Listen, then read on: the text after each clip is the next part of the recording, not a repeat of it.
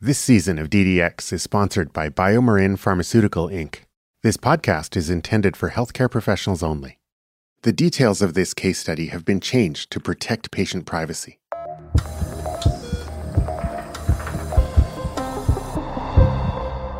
Today's case presents something we rarely see, a textbook case of symptoms characterizing a rare genetic disease.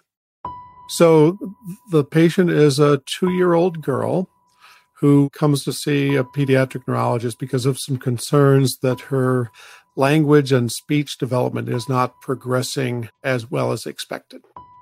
So at that time, her neurologic examination was normal, as was the rest of her physical examination. And 6 months later, at the scheduled follow-up, the girl had not made as much improvement in language and speech as had been expected, but there were no other concerns. But then at 3 years of age, she returned again for a scheduled follow-up. The family is now concerned that she's become somewhat clumsy.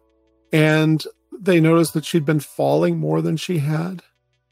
And so at this visit on the neurologic examination, her speech was somewhat less intelligible than previously. It was somewhat slurred. And she clearly had some difficulty with the coordination that had not been noted before. And then she developed some seizures, and then had a prolonged seizure that led them to take her to their local emergency department. At that time, with the presence of seizures, the loss of coordination, the continued language delay, additional testing was done. But rare diseases are rare, which makes diagnosing them, even when they're textbook, very difficult. Most pediatric neurologists have seen maybe one case in their entire career. And so they don't have that experience to allow them to recognize this as a specific combination. And that's the challenge that most pediatric neurologists face, most clinicians in general, is there are things that we are familiar with because it's a recognizable pattern. In today's episode, we'll talk about the pattern of symptoms that characterize this rare disease and hopefully how the lessons we learn can help avoid diagnostic odysseys. This is DDX, a podcast from Figure One about how doctors think. This season is all about rare pediatric disorders. I'm Dr. Raj Bhardwaj.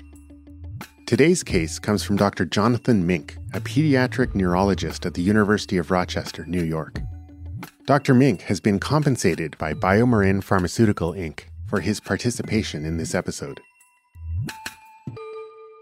Now, let's go back to the beginning with our patient. When she was first examined by a pediatric neurologist, alarm bells weren't ringing. Why not?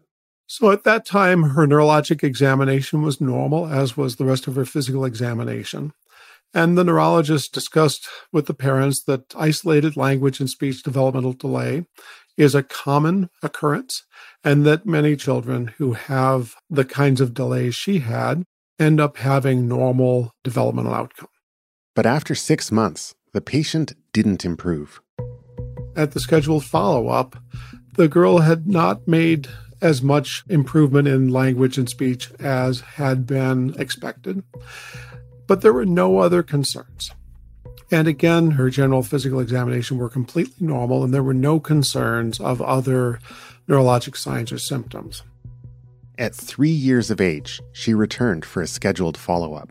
This is now 1 year after the initial concern was raised, where the family is now concerned that she's become somewhat clumsy. And they noticed that she'd been falling more than she had. And although she had been walking since about 12 months of age, she seemed to be less stable on her feet. And there were concerns that she just wasn't as engaged in activities as she had been. She had continued to gain a few extra words, but they were concerned that it was harder for them to understand her. And so at this visit on the neurologic examination, her speech was somewhat less intelligible than previously. It was somewhat slurred. And she clearly had some difficulty with the coordination that had not been noted before. The pediatric neurologist's discussion with the family had now changed.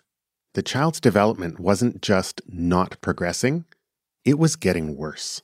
Now the discussion was that there was concern that she was actually not only not making expected gains, but there had been some deterioration in her motor function. She wasn't walking as well. She seemed to be clumsier. That was a red flag that led to more testing. First, an MRI. The MRI scan showed some minor concerns that parts of her brain, the cerebellum, which is in the back of the brain and controls coordination, was not as big as expected. And there was concern there might be some mild atrophy of the brain. When she started having seizures, it became clear her symptoms were progressing and that more testing was needed.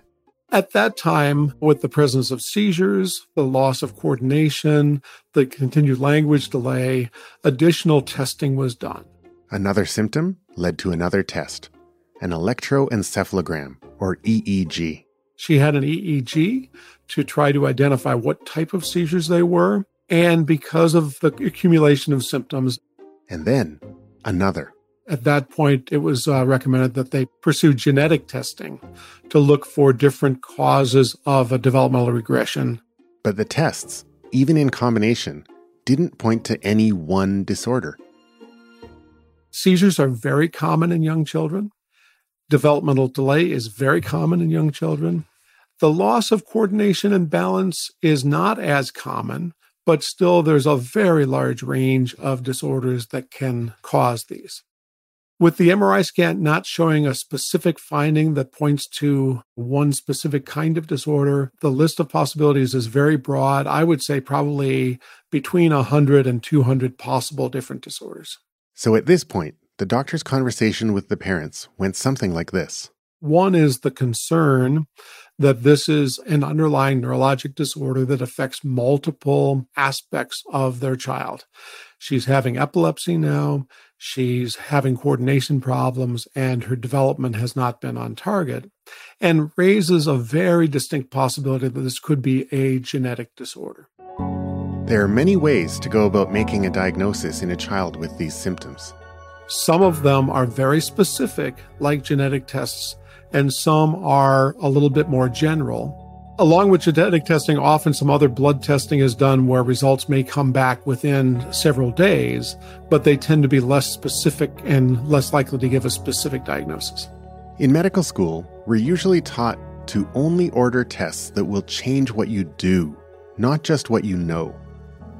But even when there's no treatment or cure for the genetic disorder, these tests are still valuable for other reasons.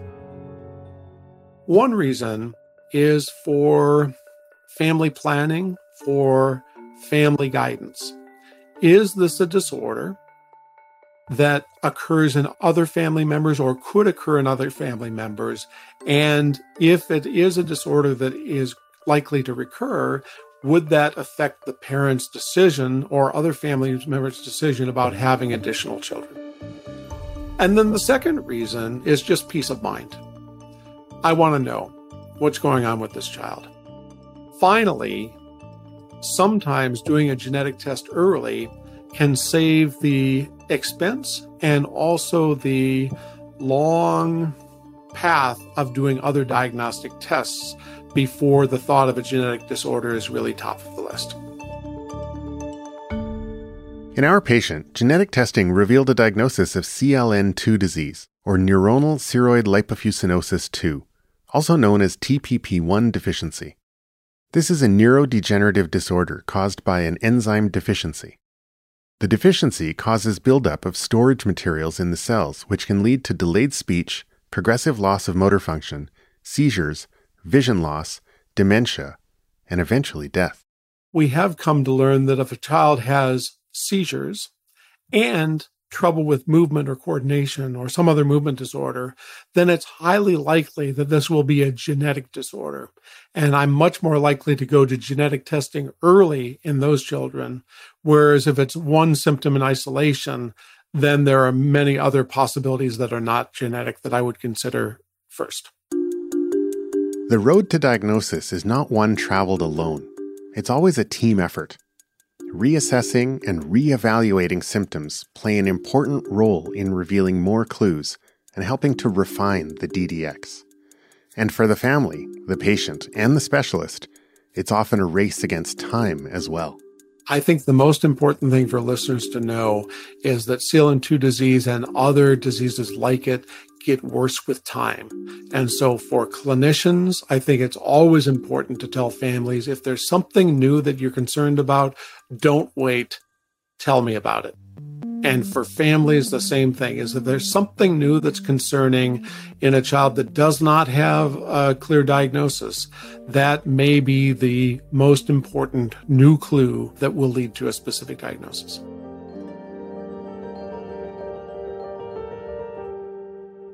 Thanks to Dr. Mink for speaking with us. This is DDX, a podcast by Figure One. Figure One is an app that lets doctors share clinical images and knowledge about difficult-to-diagnose cases. I'm Dr. Raj Bhardwaj, host and story editor of DDX. You can follow me on Twitter at Raj Bhardwaj MD. Head over to figureone.com/DDX, where you can find full show notes, photos, and speaker bios. This season of DDX is brought to you by BioMarin Pharmaceutical, Inc. This podcast is intended for healthcare professionals only. For more information on diagnostic testing, go to pediatricseizures.com. Thanks for listening.